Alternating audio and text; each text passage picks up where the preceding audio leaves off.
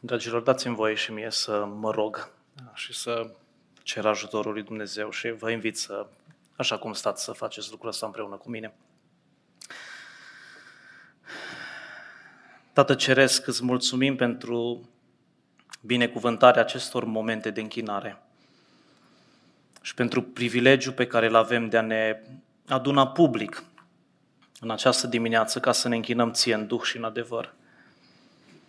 Noi îți mulțumim pentru citirea cuvântului Tău din această dimineață, pentru onoarea de a-ți cânta, de a-ți aduce laude în numelui Tău și pentru a Te înălța în mijlocul nostru. Mulțumim pentru privilegiul de a ne aduna la oaltă ca să celebrăm această legătură dintre noi în Domnul Iisus Hristos. Și mai presus de toate, Te lăudăm pentru Domnul nostru Iisus Hristos, pentru Fiul Tău, Salvatorul nostru. Te lăudăm pentru că El este suficient pentru noi.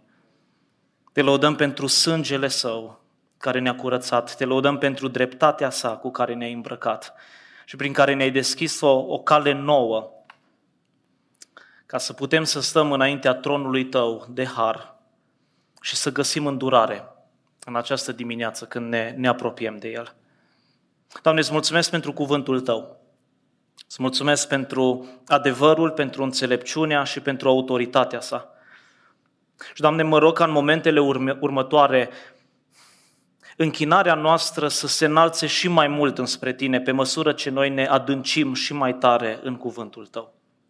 Doamne, Te rog, deschide-ne ochii ca să vedem lucrurile minunate din cuvântul Tău. Doamne, Te rog să dai la o parte orice necurăție, ca să putem să primim cu blândețe sămânța cuvântului care ne poate mântui sufletele. Doamne, Te rog să ne ajut să fim împlinitori, nu doar ascultători, ca să nu ne înșelăm singuri. Și Te rog în momentele următoare să îmi dai putere, Te rog să-mi dai energia necesară ca să pot aduce cuvântul Tău cu credincioșie, claritate. Te rog să Te folosești de mine ca să fiu gura Ta prin cuvânt. Și mă rog ca Domnul Iisus Hristos să fie înălțat în momentele următoare. În numele Lui și pentru gloria Ta îți cerem toate acestea. Amin. Amin. Dacă aveți Scriptura, vă invit să deschideți la Isaia, capitolul 6, dar până faceți lucrul acesta, dați-mi voie încă o dată să mulțumesc public Domnului pentru Betuiel, pentru Sanda și familia lor, pentru invitația făcută. Vă mulțumesc vouă tuturor, vă mulțumim, de fapt trebuie să vorbim la plural, vă mulțumim pentru primire. Vă mulțumim pentru ospitalitate. Ieri am ajuns cu ajutorul Domnului de la Brăila și ne-am bucurat de părtășia cu păstorul vostru, care să știți că o vreme a fost și păstorul meu.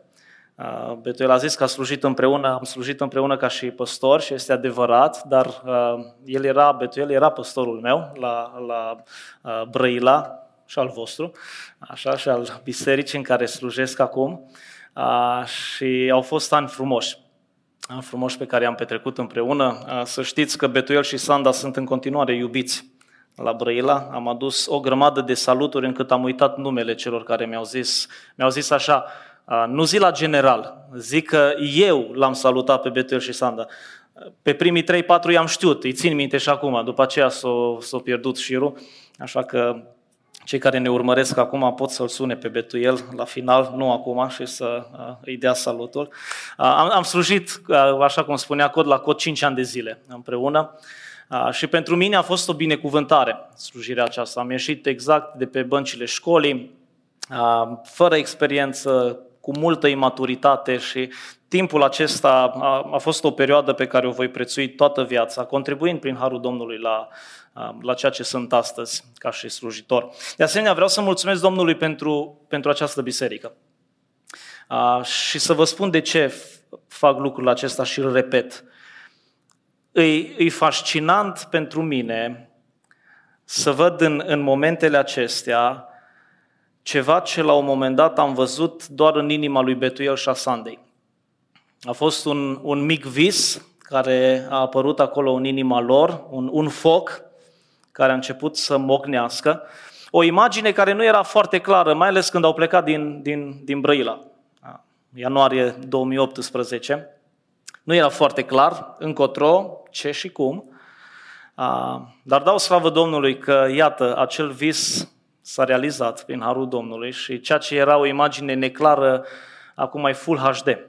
Vă văd clar, tangibil, 3D, toate experiențele sunt aici și îi dau slavă Domnului pentru astfel de comunitate care e dedicată Evangheliei și mă rog să fiți o voce care să înalțe slava Domnului Iisus Hristos în orașul acesta și să, prin voi, Domnul să aducă multe oase care sunt uscate în pustia asta, în deșertul ăsta, să le aducă la viață și să vă bucurați de o creștere frumoasă. Așadar, primiți recunoștința mea în felul acesta. Acum, dacă nu-i cu supărare, v-aș invita să vă ridicați și haideți să citim împreună cu respect și cu mare atenție cuvântul lui Dumnezeu care se găsește în Isaia, capitolul 6, primele 8 versete. În anul morții regelui Uzia, l-am văzut pe stăpânul șezând pe un tron înalt și măreț. Marginea mantiei lui umplând templul. Deasupra lui stăteau serafim, fiecare avea 6 aripi, cu 2 își acopereau fețele, cu 2 își acopereau picioarele și cu 2 zburau. Strigau unul către altul și ziceau: Sfânt, Sfânt, Sfânt este Domnul oștirilor, întreg pământul este plin de slava Lui. Ușorii și pragurile s-au cutremurat de glasul lor, iar casa s-a umplut de fum. Am strigat: vai de mine, sunt pierdut, că sunt un om cu buze necurate și trăiesc în mijlocul unui popor tot cu buze necurate, iar ochii mei au văzut pe împăratul, Domnul oștirilor. Atunci unul dintre serafimi a zburat spre mine cu un cărbune aprins în mână pe care îl luase cu cleștele de pe altar. Mi-a atins gura cu el și a zis: iată, cărbunele acesta ți-a atins buzele. Acum vina ta este dată la o parte și păcatul tău este ispășit. Apoi am auzit glasul stăpânului întrebând: pe cine să trimit? Cine va merge pentru noi? Iată-mă, trimite-mă, am zis eu. Până aici cuvântul Domnului. Amin. Vă invit să ocupați locurile. Așa cum probabil ați văzut și pe anunțurile făcute, titlul mesajului în această dimineață este o întrebare. O întrebare care ni se adresează fiecăruia dintre noi și anume: cât de măreț este Dumnezeul tău? Cât de măreț este Dumnezeul tău? Și am citit Isaia 6, care ne descrie această experiență a unei viziuni transformatoare pe care Isaia a avut-o cu privire la Dumnezeu.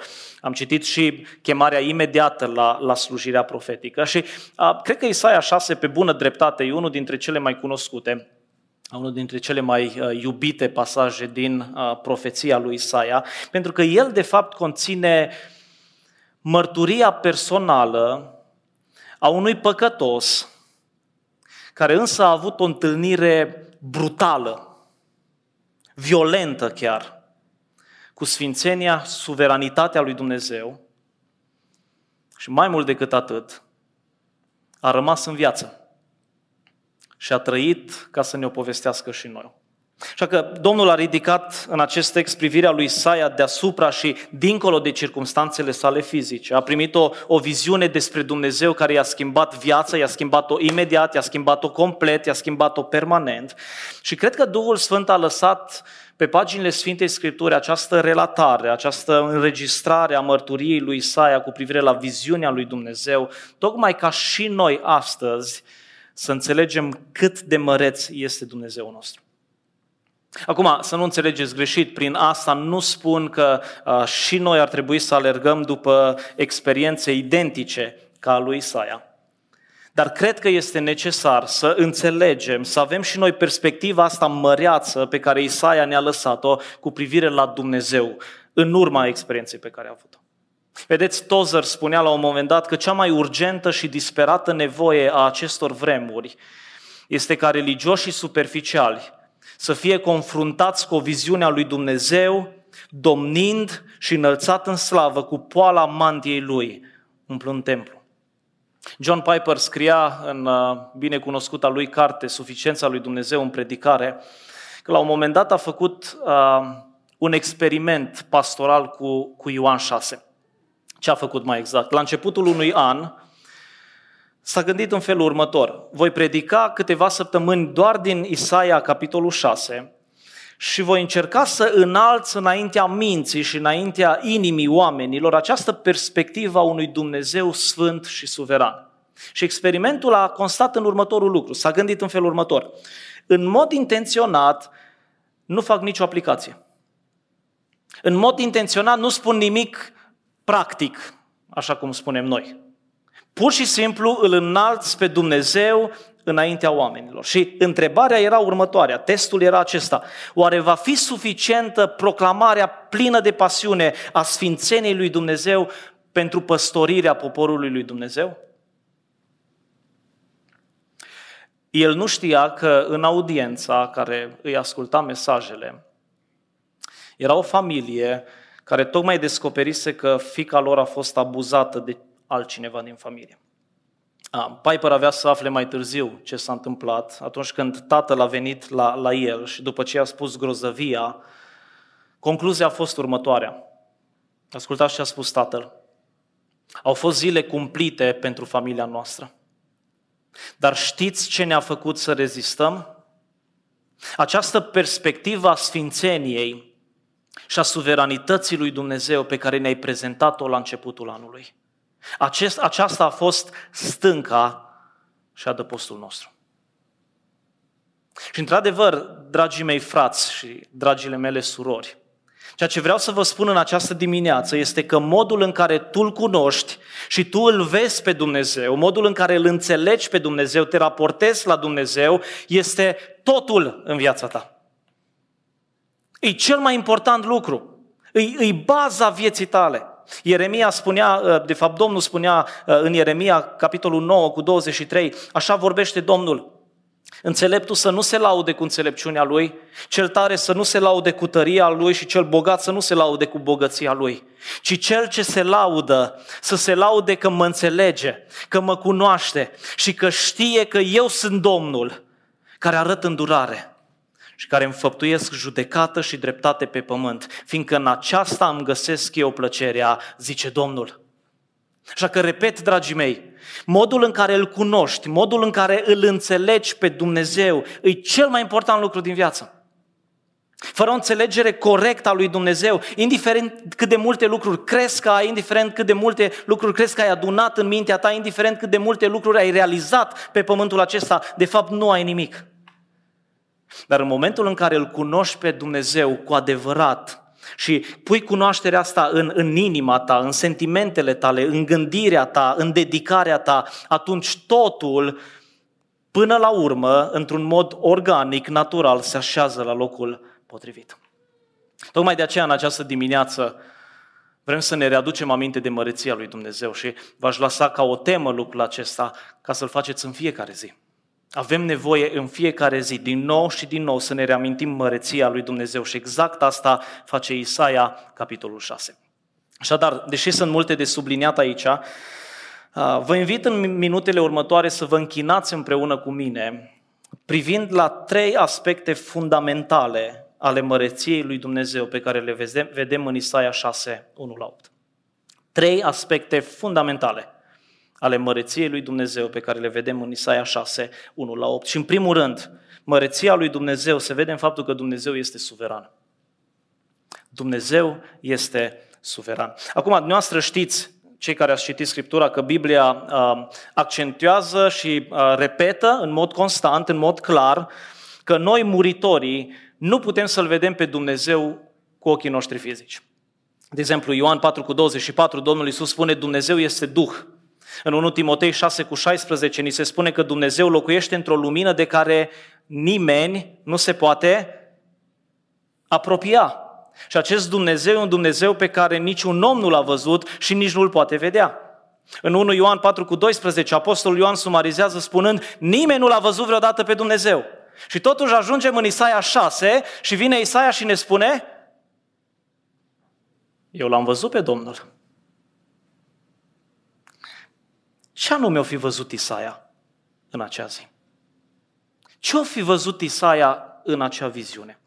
Ei bine, dragii mei, apropo, dacă aveți Biblia, oricare, folosiți-o, o să stăm în cuvânt și m-aș bucura să o aveți deschisă. Există un indiciu aici în terminologia pe care Isaia o folosește când vorbește despre Dumnezeu. Zice, eu l-am văzut pe... Ce scrie acolo? Stăpânul. Da? Eu l-am văzut pe stăpânul. Și observați diferența dintre versetul 1 și numele din lauda serafimilor în versetul 3. În versetul 1 e stăpânul și în versetul 3 este Domnul. Acum, dacă aveți traducerea Cornilescu, acolo e același titlu, e același nume. Da? Dar prin această diferență pe care o găsiți, de exemplu, în NTR, traducătorii ne spun aici că există două cuvinte, două nume ebraice diferite. În versetul 3, când serafimii spun Sfânt, Sfânt, Sfânt este Domnul, de fapt spun Sfânt, Sfânt, Sfânt este Iahve. Cel ce este prin el însuși. Este numele cu care Dumnezeu s-a descoperit lui Moise în Exod 3, când a spus, eu sunt cel ce sunt. Totuși, în versetul 1, stăpânul este Adonai, adică suveranul, cel care conduce, cel care domnește, cel care controlează, cel care are autoritate inepuizabilă și inegalabilă. Așa că, dragii mei, Isaia nu a văzut aici natura esențială a lui Dumnezeu, dovedind astfel că e adevărat. Da, nimeni nu l-a văzut într-adevăr pe Dumnezeu, dar aici ni se spune, Isaia vine și ne spune, de fapt am văzut autoritatea suverană a lui Dumnezeu. Lucru care îi confirmat, dacă vă uitați în continuare, în versetul 1, când Isaia spune, l-am văzut pe stăpânul, cum? Șezând pe tron. Și mai direct o spune în versetul 5, ochii mei au văzut pe împăratul. Așa că, dragii mei, în primul și în primul rând, în viziunea lui Isaia, ochii lui sunt ridicați dincolo de circumstanțe pentru a vedea măreția lui Dumnezeu manifestată în autoritatea lui suverană. Dar mai este un indiciu cu privire la ce a văzut Isaia acolo. În Evanghelia după Ioan, capitolul 12, apropo, hai, deschideți acolo, că îi timp, aș vrea să vedeți cu ochii voștri, ca să ne bucurăm de ceea ce găsim în Scriptură. Ioan 12 cu 39. În versetele acestea Ioan ne spune, dacă știți contextul, că respingerea lucrării Domnului Iisus Hristos nu e nimic altceva decât o împlinire a capitolului 6 din Isaia, versetul 10. Și după ce citează din Isaia 6 cu 10, în versetul 40, Ioan în versetul 41 spune așa, Isaia a spus aceste lucruri pentru că a văzut slava lui. Despre cine vorbește? Despre Hristos. Pentru că a văzut slava lui și a vorbit despre el. Deci Ioan argumentează, susține că ceea ce a văzut Isaia în capitolul 6 e o cristofanie, dragii mei. E o viziune a Hristosului înainte de întrupare, înainte de nașterea în Betleem, înainte de viața Lui, înainte de moartea Lui, înainte de învierea Lui, înainte de înălțarea Lui glorioasă la cer. Ioan și Isaia, de fapt, vin și ne spun că aici au văzut slava Domnului Isus, stând pe tron, domnind, înălțat, mai presus de toate și de toți. Dragii mei, acesta e Domnul nostru. Acesta este Domnul Isus. E suveran. Sau cu alte cuvinte, El este Dumnezeu. El este Dumnezeu. Așadar, haideți să vedem cum anume viziunea lui Isaia sublinează, confirmă suveranitatea lui Dumnezeu. E bine, dragii mei, acest Dumnezeu este suveran. Acest Dumnezeu căruia ne închinăm este suveran, pentru că prima dată El este veșnic. Uitați-vă, viziunea începe în versetul 1 cu o referință ce ține de timp. Da? În anul morții regelui Uzia l-am văzut pe stăpân. Acum, pentru cei care nu știți, Uzia sau Ozia, cum e în Cornilescu, a fost cel de-al nouălea rege din Iuda. A urcat pe tron la vârsta de 16 ani, a domnit 52 de ani, toată povestea lui, istoria lui o găsiți în 2 Cronici 26. Și acolo ni se spune că Uzia a fost un rege de succes. A condus poporul la prosperitate economică, succes militar, pentru că așa cum ne spune cronicarul, Dumnezeu i-a dat izbândă. Dar tot în 2 Cronici 26 cu 15 ni se spune, ascultați, lui Uzia i s-a dus faima până departe, ca să înțelegem ce măreție aveau. Deci e una să fii popular în țara ta, Lui Uzia i s-a dus însă faima până departe, căci a fost ajutat în chip minunat. Auziți ce tare sună lucrul ăsta? Să fie ajutat în chip minunat. Nu știu cum sunteți dumneavoastră, dar asta e un serviciu de care și eu aș vrea să am parte. Da? E una să fie ajutat, dar e cu totul altceva să fie ajutat în chip minunat. Nu știu exact ce înseamnă lucrul ăsta, dar vreau și eu. Mi-ar plăcea și Dumnezeu să mă ajute pe mine întotdeauna într-un chip minunat. Ce-o fi însemnat pentru el atunci, asta nu știu. Faimă, putere, binecuvântări, a fost ajutat de Dumnezeu, însă versetul se termină anunțând de fapt terminarea succesului real al lui Uzia, spunând așa: până a ajuns puternic. Și apoi versetul 16 ne spune că după ce a ajuns puternic, i s-a îngânfat inima spre pierzarea lui. Cum mai exact? Ce s-a întâmplat până la urmă cu Uzia? E bine, omul acesta a uitat de separarea divină a puterilor în stat. El a crezut că fiind rege, poate să exercite și rolul de preot. Și s-a dus să facă lucrul acesta, a fost avertizat, i s-a spus: Uzia, n-ai ce căuta aici, nu este rolul tău, nu este locul tău aici, pleacă. Nu a ascultat, a insistat și Domnul l-a lovit cu lepră. Și a fost dat afară nu doar din casa lui Dumnezeu, a fost dat afară din țară, trăind în izolare restul vieții și murind ca un lepros. E bine, vine Isaia în capitolul 6 și ne spune: în acel an, când regele Uzia a murit, eu am avut o viziune. Mi s-au deschis ochii și am văzut cât se poate de clar că deși pe tronul lui Iuda nu mai stătea nimeni, pe tronul cerului, pe tronul universului exista cineva, era cineva. Tronul universului n-a rămas niciodată vacant, n-a rămas niciodată neocupat. Că deși există o urzeală a tronurilor aici pe pământ, Dumnezeu este întotdeauna pe tron, dragii mei. În anul morții regelui Uzia, l-am văzut pe stăpânul șezând pe tron. Dragii mei, pe bună dreptate suntem preocupați de ceea ce se întâmplă în jurul nostru. Nu știu, cei care sunteți mai în vârstă, am doar 30 de ani, încă neîmpliniți. Deci 29, mă mai țin cu brațele de 29. Dar cei care trăiți de mai mult timp, ați mai văzut un an ca anul 2020? Tare ciudat, tare straniu, foarte haotic. Și da, suntem preocupați de ceea ce se întâmplă în jurul nostru. Dar, dragii mei, nu ar trebui să fim consumați. Nu ar trebui să fim duși la disperare când ne uităm la lumea din jurul nostru. Pentru că peste 100 de ani, toți președinții, toți prim-ministrii, toți regii, toți politicienii, toți oamenii de frunte vor fi ieșit de pe scena istoriei și când se va întâmpla lucrul acesta, Dumnezeu încă va fi acolo unde a fost întotdeauna, pe tron, domnind în slavă. Dragii mei, acesta e Dumnezeul nostru suveran. Acesta e Dumnezeul nostru veșnic. Aduceți aminte cum se ruga Moise în Psalmul 90: Stăpâne, Tu ai fost adăpostul nostru generații la rând. Înainte ca să se fi născut munții, înainte ca să se fi plăsmuit pământul și lumea, din veșnicie până în veșnicie, Tu ești Dumnezeu. Dragii mei, Dumnezeu este veșnic. Asta e parte din măreția Lui. Dar nu doar atât, El este și transcendent. Suveranitatea lui Dumnezeu se vede și în faptul că El este transcendent. Vedeți, Isaia nu neagă că există regi pământești ce stau pe tron, dar vrea să ne spună foarte clar că niciun tron nu se află pe același nivel cu tronul lui Dumnezeu. În anul morții regelui Uzia, l-am văzut pe stăpânul șezând pe un tron. Și unde era tronul ăsta?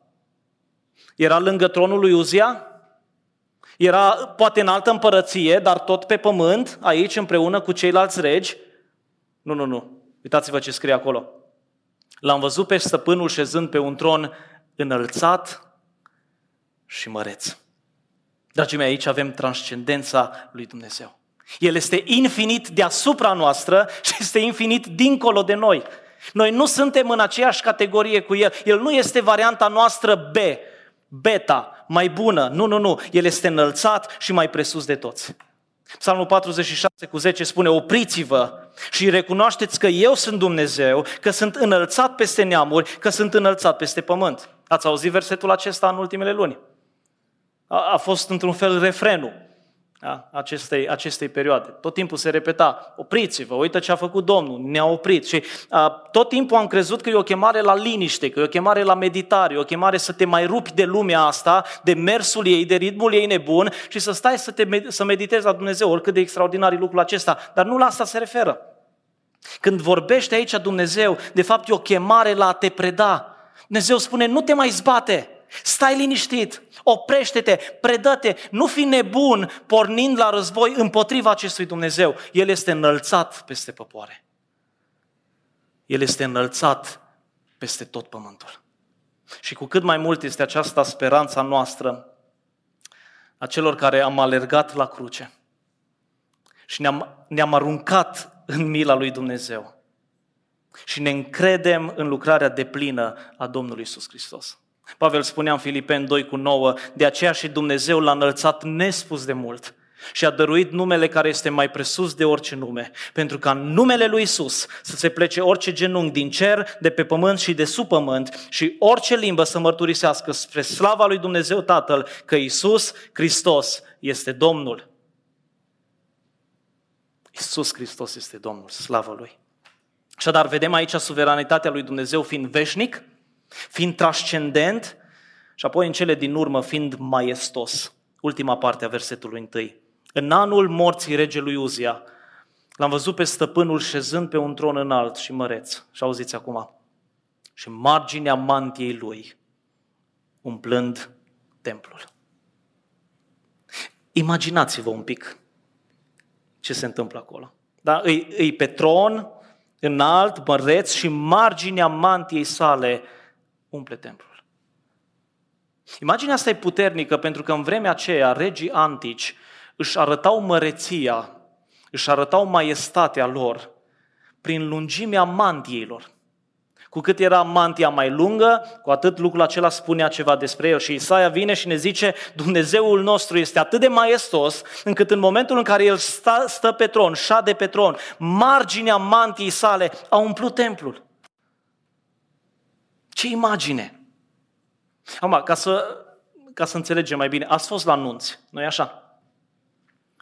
Ați văzut cu toții că mireasa de obicei are acel material, cum se numește?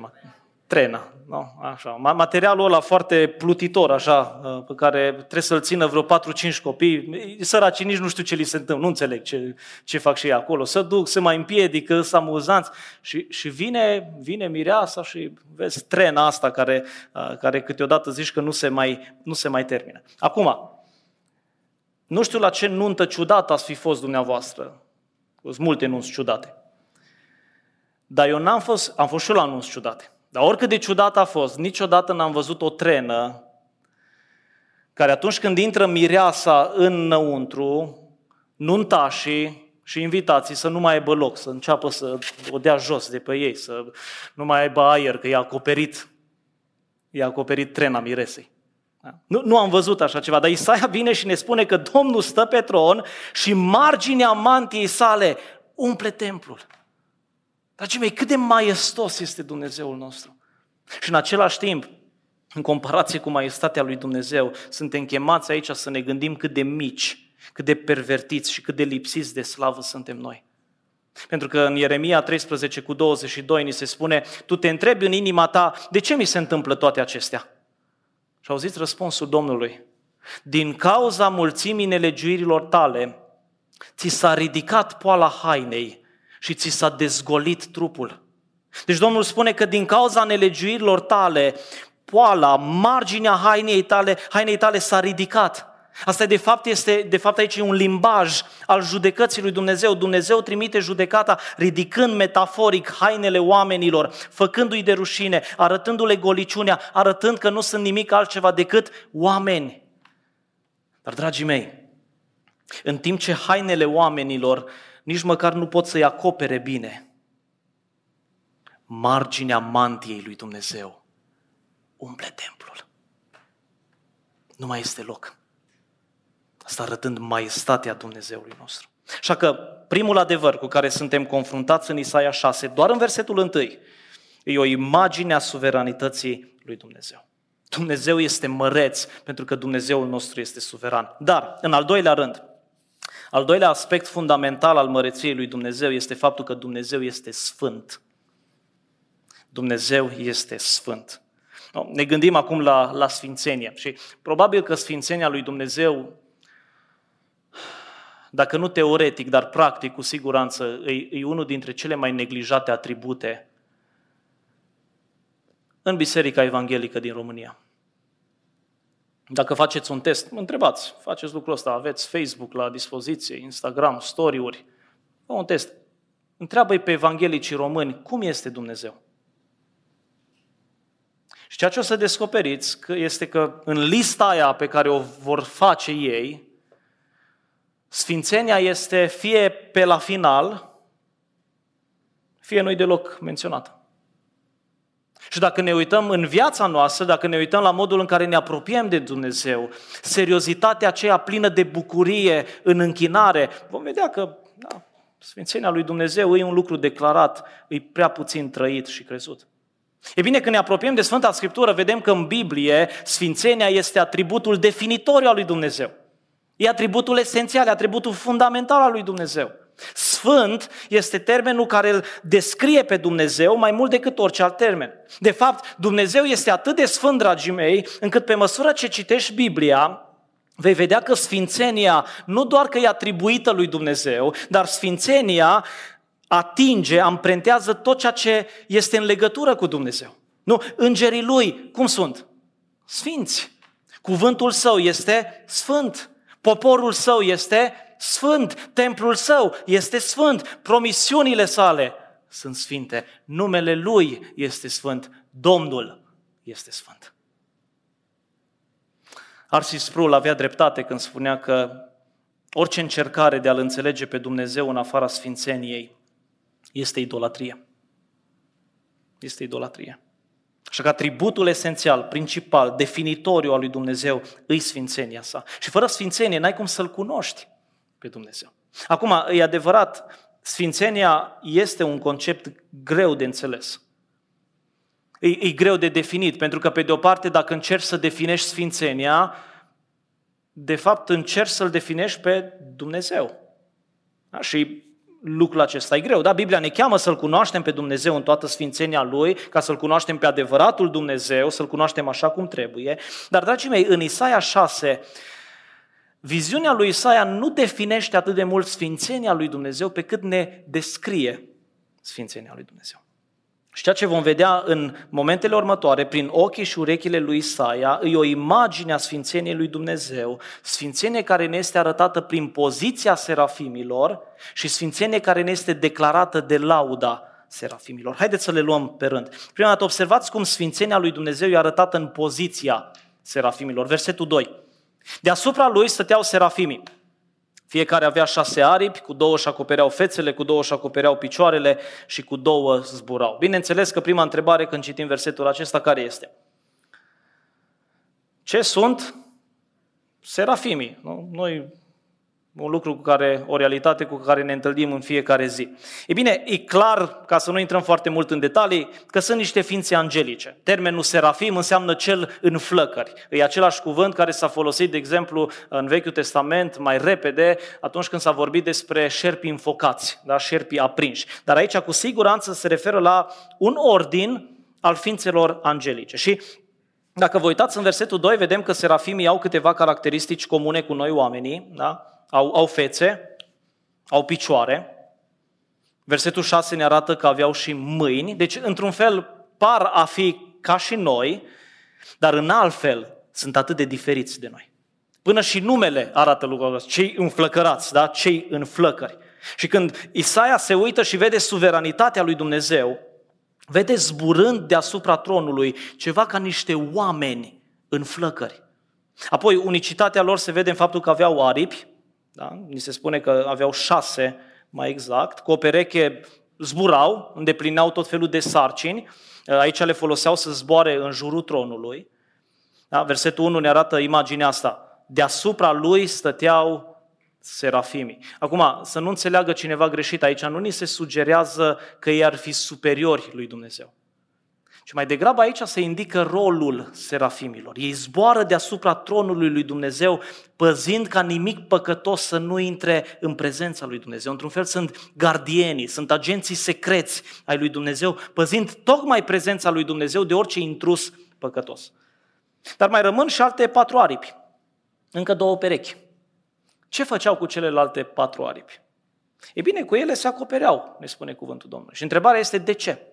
De ce se acopereau? Răspunsul e foarte simplu. Dragii mei, Dumnezeu e atât de sfânt, Dumnezeu e atât de separat de creația sa, atât de excelent, atât de perfect, atât de frumos moral, Dumnezeu e atât de diferit, încât și îngerii nu puteau să se uite direct la El, ci trebuiau să-și acopere fața.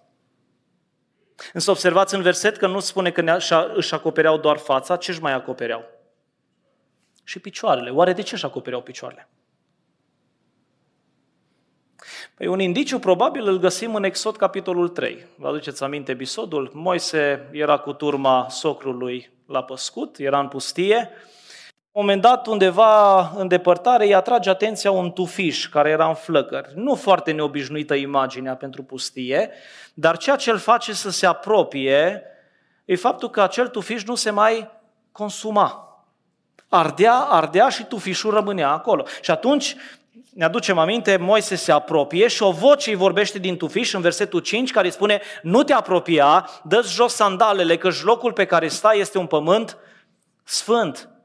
Deci dacă un pământ pustiu este sfânt în prezența lui Dumnezeu, cu cât mai mult este tronul înălțat și măreț al lui Dumnezeu. De aceea serafimii își acopereau fața și își acopereau și picioarele. Dar, dragii mei, înțelegeți ce transmite imaginea aceasta? Toată imaginea asta cu aripile care îi acoperă pe serafimi nu evidențiază pe serafimi. Scopul aici nu e să fii fascinat de serafimi, să te învârți în jurul lor, ci îi ascunde de fapt pe ei ca să iasă în evidență cine? Dumnezeu. Aceste fețe și picioare acoperite arată de fapt sfințenia infinită a lui Dumnezeu. Sfințenia valoroasă a lui Dumnezeu. E adevărat, în versetul 5 și reacția lui Isaia la sfințenia lui Dumnezeu e asemănătoare cu a lui Iov, când spune: vai de mine. Și amin, ăsta e răspunsul potrivit când păcătosul stă în prezența Dumnezeului Sfânt. Dar întrebare, serafimii ce păcat au comis? Serafimii erau păcătoși? Și dacă n-au comis niciun păcat, de ce trebuie să se acopere? Păi din nou, această imagine ne arată cât de sfânt este Dumnezeu. Chiar și îngerii sfinți, când stau în prezența lui Dumnezeu, trebuie să se acopere. Pentru că, dragii mei, Dumnezeu nu doar că e diferit de păcat și de omul păcătos, Dumnezeu este diferit și separat de orice ființă creată. Nimeni nu este ca El. De aceea chiar și sfinții serafimi trebuie să se acopere în prezența Lui. Dar mai departe, vedem de la acest simbol, vedem limbajul ce ne arată sfințenia lui Dumnezeu. Pentru că în timp ce ei erau deasupra tronului, sfințenia lui Dumnezeu e declarată de lauda serafimilor. Când această laudă deosebită adusă lui Dumnezeu, versetul 3 ne spune, auziți, strigau unul către altul. Numai imaginați-vă un pic cu ajutorul urechilor. Aici e ceva ce frații de la media cu Fride și cei care se ocupă la cântare ar trebui să-și dea seama. Deci imaginați-vă, tronul lui Dumnezeu și acolo stă un serafim, și acolo stă un serafim, și acolo stă un serafim, și acolo stă un serafim, și acolo stă un serafim. Și ce se aude stereo? Ce se aude dintr-o parte în alta? Păi unul îi spune celuilalt, Sfânt, Sfânt, Sfânt este Domnul. Ce face celălalt? Celălalt îi spune altuia, Sfânt, Sfânt, Sfânt este Domnul. Ce se aude în jurul tronului lui Dumnezeu? Care este muzica? Care este lauda? Care este închinarea? Acest refren glorios, Sfânt, Sfânt, Sfânt este Domnul oștirilor, întreg pământul este plin de slava Lui. Sfânt, Sfânt, Sfânt este Domnul oștirilor. Și clar că repetiția asta e aici pentru accentuare, pentru subliniere, dar cred că e și mai mult decât atât. Vedeți, până și serafimii se chinuie să găsească limbajul care să exprime cât de sfânt este Dumnezeu. A spune că Dumnezeu este sfânt e suficient dacă spui o singură dată. A spune de 2 ori că Dumnezeu este sfânt, e o subliniere, e o accentuare. Dar a spune de 3 ori că Dumnezeu este sfânt, ca și aici, e la superlativ, dragii mei. Îngerii cântă spunând că Dumnezeul nostru e atât de sfânt încât mintea noastră nu poate pricepe, nu poate cuprinde mintea asta. Și limbajul nostru este prea sărac ca să descrie această frumusețe. Sfânt, sfânt, sfânt este Domnul oștirilor. Știți și dumneavoastră că este singurul atribut al lui Dumnezeu care este repetat de 3 ori. Dar nicăieri Biblia nu spune Dumnezeu este puternic, puternic, puternic, deși este puternic. Nu spune iubitor, iubitor, iubitor, deși este iubitor. Nu spune bun, bun, bun, ci spune doar sfânt, sfânt, sfânt. Și asta nu-i doar în Vechiul Testament, ajunge în Apocalipsa 4, 8 la 9, unde ni se descrie tronul acolo în cer și ni se spune că fiecare din cele 4 ființe vii avea 6 aripi și era plină de ochi de jur împrejur și pe dinăuntru. Ziua și noaptea ele spuneau fără încetare, Sfânt, Sfânt, Sfânt este Domnul, Dumnezeul cel atotputernic care era, care este și care vine. Și la fel cântau și serafimii în Isaia 6:3. Sfânt, Sfânt, Sfânt este Domnul oștirilor, auziți, întreg pământul este plin de slava Lui. O, ce adevăr puternic, ce principiu puternic pentru închinare este aici, pentru adevărata închinare. Nu poți să desparți slava lui Dumnezeu de sfințenia lui Dumnezeu, sunt la oaltă. Dumnezeu este vrednic de slavă, tocmai pentru că este sfânt, sfânt, sfânt. Și de fapt tot pământul este plin de slava Lui. Când citesc pasajul acesta, de fiecare dată stau și mă întreb, măi, ce ratez? Ce ratez când privesc în jurul meu? Pentru că aici zice că tot pământul este plin de ce? De slava Lui. Ce vorbești? Nu-i tot pământul plin de virus? Nu-i tot pământul plin de moarte? Nu-i tot pământul plin de haos, nedreptate, revoltă, abuz, mândrie, lăcomie? Dar iată ce lecție ne dau îngerii, serafimii, în această dimineață. Îngerii nu privesc la lumea aceasta prin lentila știrilor de la ora 5. Îngerii interpretează realitatea prin lentila sfințeniei suverane a lui Dumnezeu. Și pentru că Dumnezeu este sfânt și suveran, chiar în mijlocul suferinței, a nebuniei și a păcătoșeniei lumii acesteia, ei pot să cânte și să spună, tot pământul este plin de slava Lui.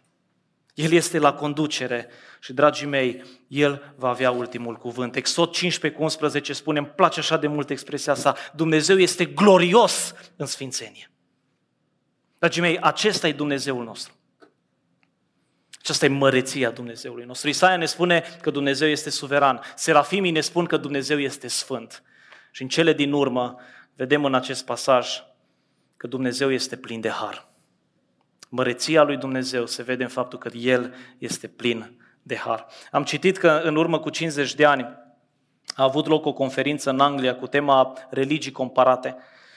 Și unul din subiectele sesiunii principale era acesta. Cu ce-i creștinismul deosebit, diferit de celelalte religii? Ce face creștinismul ca să fie unic? Și au stat mințile luminate în teologie și în filozofie să dezbată. Unii au propus întruparea, alții au propus învierea. Nimeni nu a ajuns la o concluzie care să-i satisfacă pe toți, să fie liniștiți.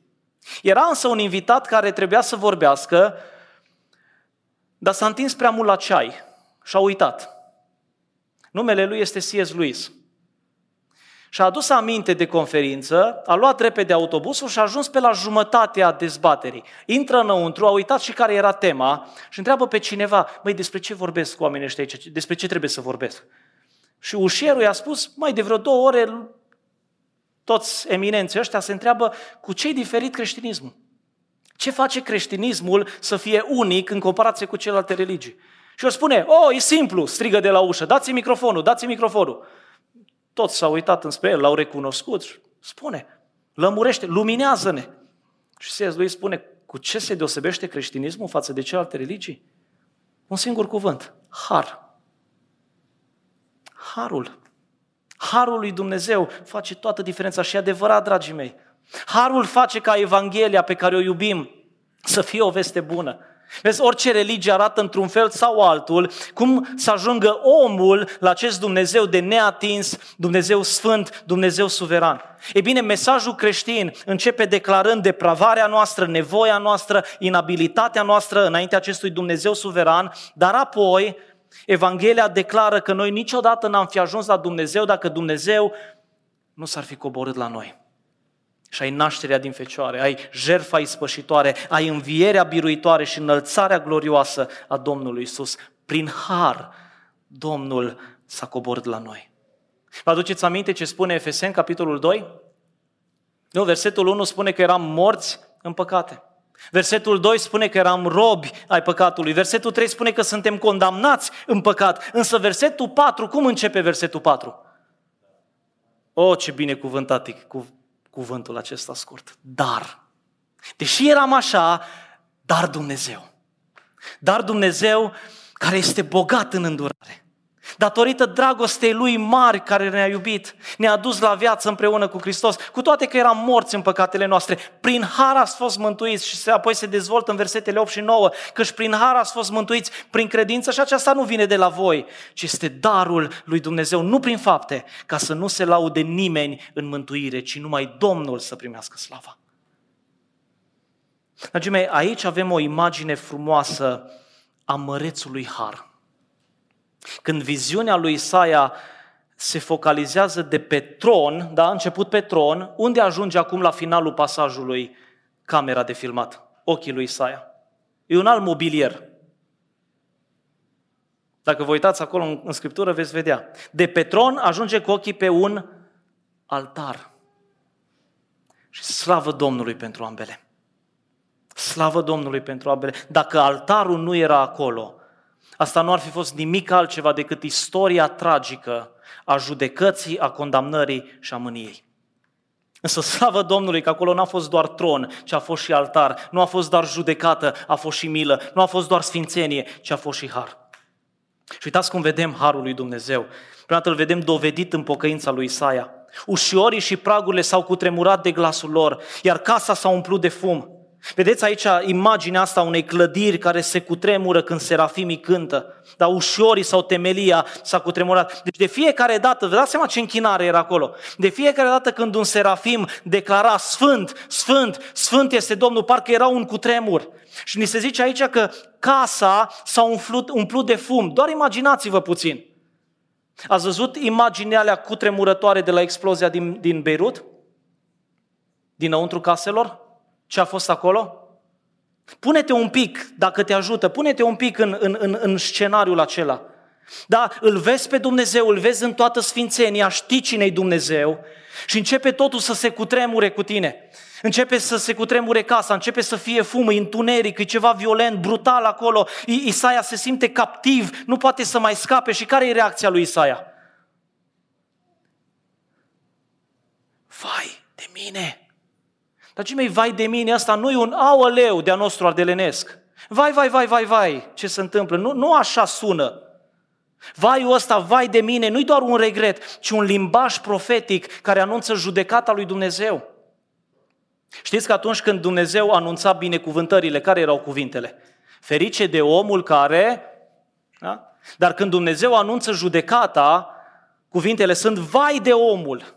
Și aici profetul ce avea să fie trimis cu un mesaj de la Dumnezeu, prima dată declară vaiul peste el însuși. Dacă citești capitolul 5, chiar înainte de 6, vei vedea că sunt o serie de vaiuri. Vai. Dar ajungi în capitolul 6, ai viziunea și chemarea profetică a lui Isaia și îți dai seama că înainte ca acest profet să meargă și să spună vaiul poporului, mai întâi a spus, vai de mine. Vai de mine, sunt pierdut că sunt un om cu buze necurate, trăiesc în mijlocul unui popor tot cu buze necurate și ochii mei au văzut pe împăratul, Domnul oștirilor. Isaia știe că ceea ce aude în versetul 3 despre sfințenia lui Dumnezeu este adevărat. Și el știe că dacă în momentul acela ar fi început să spună și el că Dumnezeu este sfânt, buzele lui atât de păcătoase s-ar fi distrus. El ar fi fost mistuit de sfințenia lui Dumnezeu. De aceea tot ceea ce poate spune este vai de mine. Ceea ce vreau să vă spun este că Isaia credea în momentul acesta că va muri. Asta e tot ceea ce credea că se va întâmpla cu el. Nu credea că va mai avea o șansă, nu credea că dacă se va preda și va veni în față, va mai fi Nu, credea că va muri. E tare interesant că astăzi sunt o grămadă de oameni care susțin că au viziuni cu Dumnezeu și încep să descrie ce au văzut ei acolo și ce au simțit. Și compari cu ce vezi aici și vezi că întotdeauna mărturile lor sunt frumoase, sunt jucăușe, zici că sunt desene animate. Și apoi au turneuri de evangelizare și încep să scrie o carte și devin viral pe YouTube și devin acești mini-staruri evanghelice chemate la toate evenimentele pe care le facem și stă lumea cu gura căscată auzindu-i vorbind despre Dumnezeu și slava sa. Dragii mei, în acele momente când Isaia a văzut pe Domnul, nu i-a trecut prin minte să-și angajeze un agent de publicitate, să scrie o carte, să impresioneze pe alții, ci el credea că va muri. Acolo s-a terminat totul. E exact experiența prin care au trecut și alții în Vechiul Testament când s-au întâlnit cu Dumnezeu. În Exod 33:18, Moise, prietenul lui Dumnezeu, îi spune Domnului: Doamne, arată-mi slava ta. Și ce îi spune Domnul? Nu poate omul să mă vadă, să mă privească cu ochii și să trăiască. Deci, uite, te pun acolo într-o spărtură, într-o crepătură și îți arăt doar puțin, îți arăt spatele meu. Și ce efect a avut asupra lui. În Judecători 6:22, Gedeon crede că va muri când îl întâlnește pe îngerul Domnului. În Judecători 13, Betuel împărtășea cu noi la timpul de rugăciune în această dimineață, Menora, tatălui Samson, a venit la soția lui speriat după anunțul acela a veștilor bune și spune: draga mea, cred că vom muri pentru că l-am văzut pe îngerul Domnului.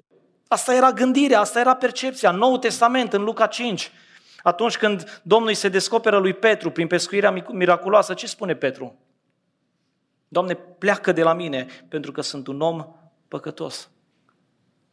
Noi suntem într-o serie de mesaje pe cartea Apocalipsa la Brăila.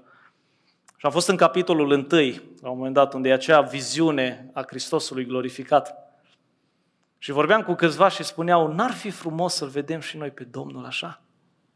Să ni se descopere așa, să vezi și tu ce s-a întâmplat acolo. Și am zis: nu, pentru că uite ce spune Ioan, când l-am văzut, am căzut la picioarele lui ca mort. Asta a fost experiența. Isaia credea că va muri, dar este scutit, dragii mei, și aici vedem harul lui Dumnezeu. Când vede suveranitatea și sfințenia lui Dumnezeu, concluzia logică a lui Isaia e: nu merit să trăiesc, nu-i drept să trăiesc, pe drept ar trebui să fiu condamnat și totuși harul îi cruță viața.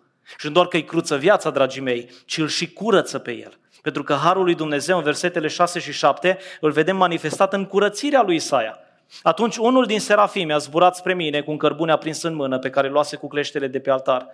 Mi-a atins gura cu el și a zis: iată, cărbunele acesta ți-a atins buzele, acum vina ta este dată la o parte și păcatul tău este ispășit. Observați în versetul 7 care e problema noastră? Vina și păcatul. Vina și păcatul. Asta e problema pe care nu o putem rezolva. Indiferent câți bani ai, indiferent câtă educație ai, nimic nu poate rezolva problema păcatului nostru în afară de harul lui Dumnezeu.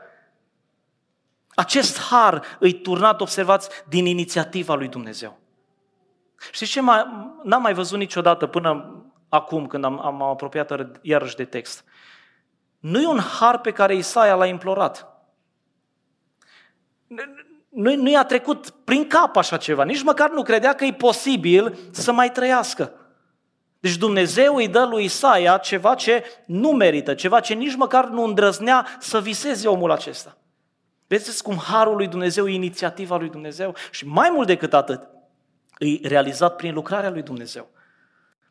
Și da, cel mai bine vedem lucrul acesta prin Domnul Iisus Hristos, nu? Mântuirea, inițiativa sa, nimic din ceea ce facem noi nu contribuie. E realizată prin ceea ce El a făcut, nu prin ceea ce noi înfăptuim. Întrebare: ce a făcut Isaia de a meritat curățirea? Răspuns corect: absolut nimic.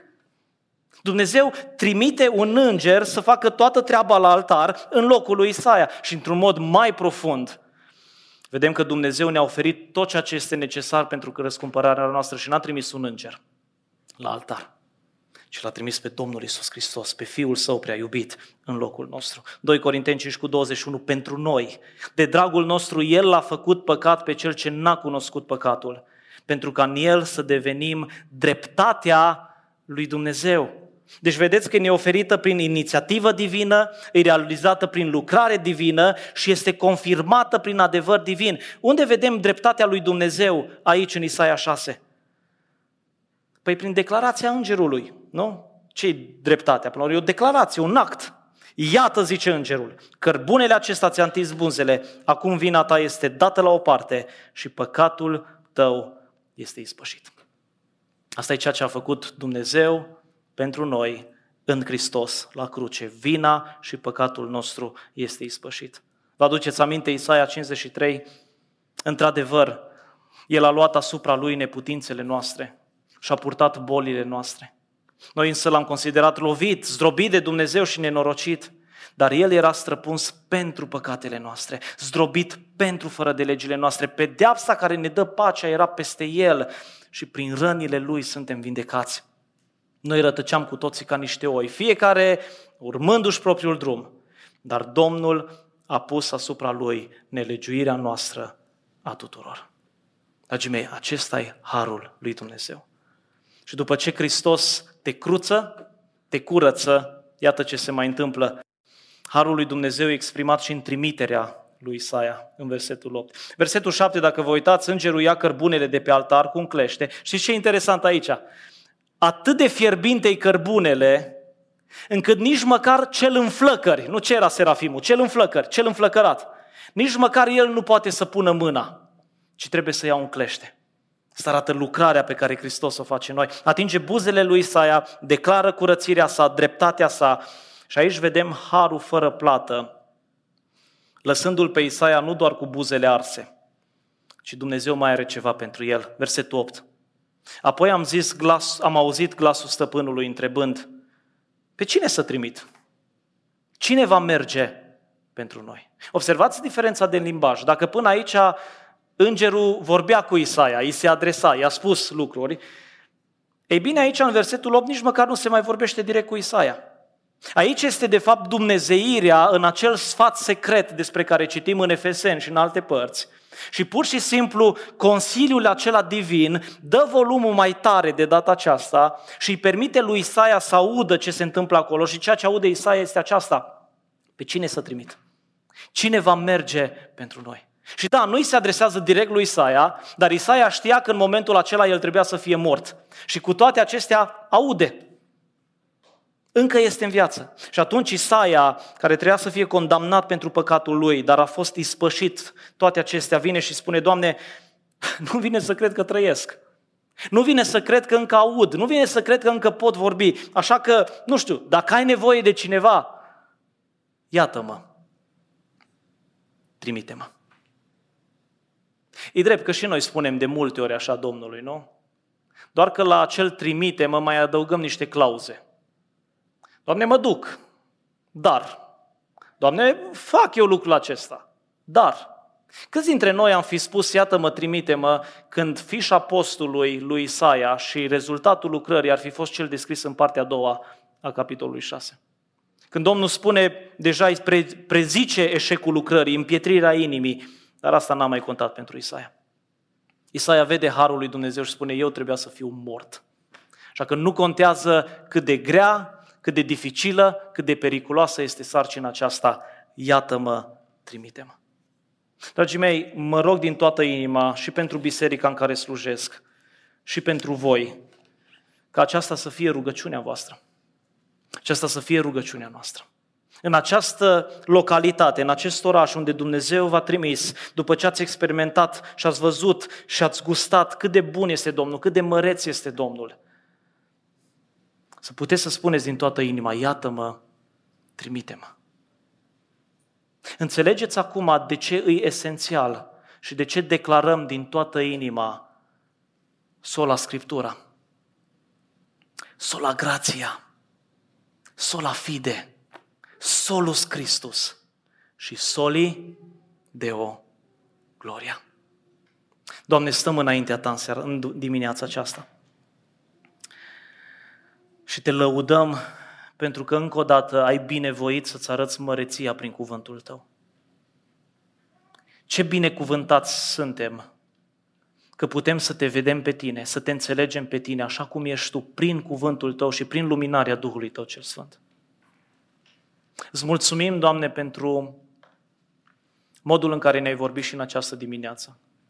Îți mulțumim și Te lăudăm pentru suveranitatea Ta, Te lăudăm pentru sfințenia Ta, dar suntem atât de recunoscători pentru harul Tău, datorită căruia putem să le cunoaștem toate acestea și să nu fim mistuiți, să nu fim terminați, să nu fim izgoniți din fața Ta, ci să fim primiți, să fim chemați, să-ți găsești plăcerea în noi pentru că ne-ai așezat în Hristos și pentru noi aceasta să fie o veste bună. Doamne, mulțumim pentru toată lucrarea pe care ai făcut-o în noi prin Hristos. Și îți mulțumesc și pentru această biserică pe care Tu ai format-o în Sibiu și prin care, Doamne, mă rog să-ți arăți suveranitatea Ta, să-ți arăți sfințenia Ta și să îți înalți harul Tău, chemând și trimițând oameni ca să aducă mult rod pentru slava numelui Tău. În numele Domnului Iisus ne-am rugat și am făcut toate acestea. Amin.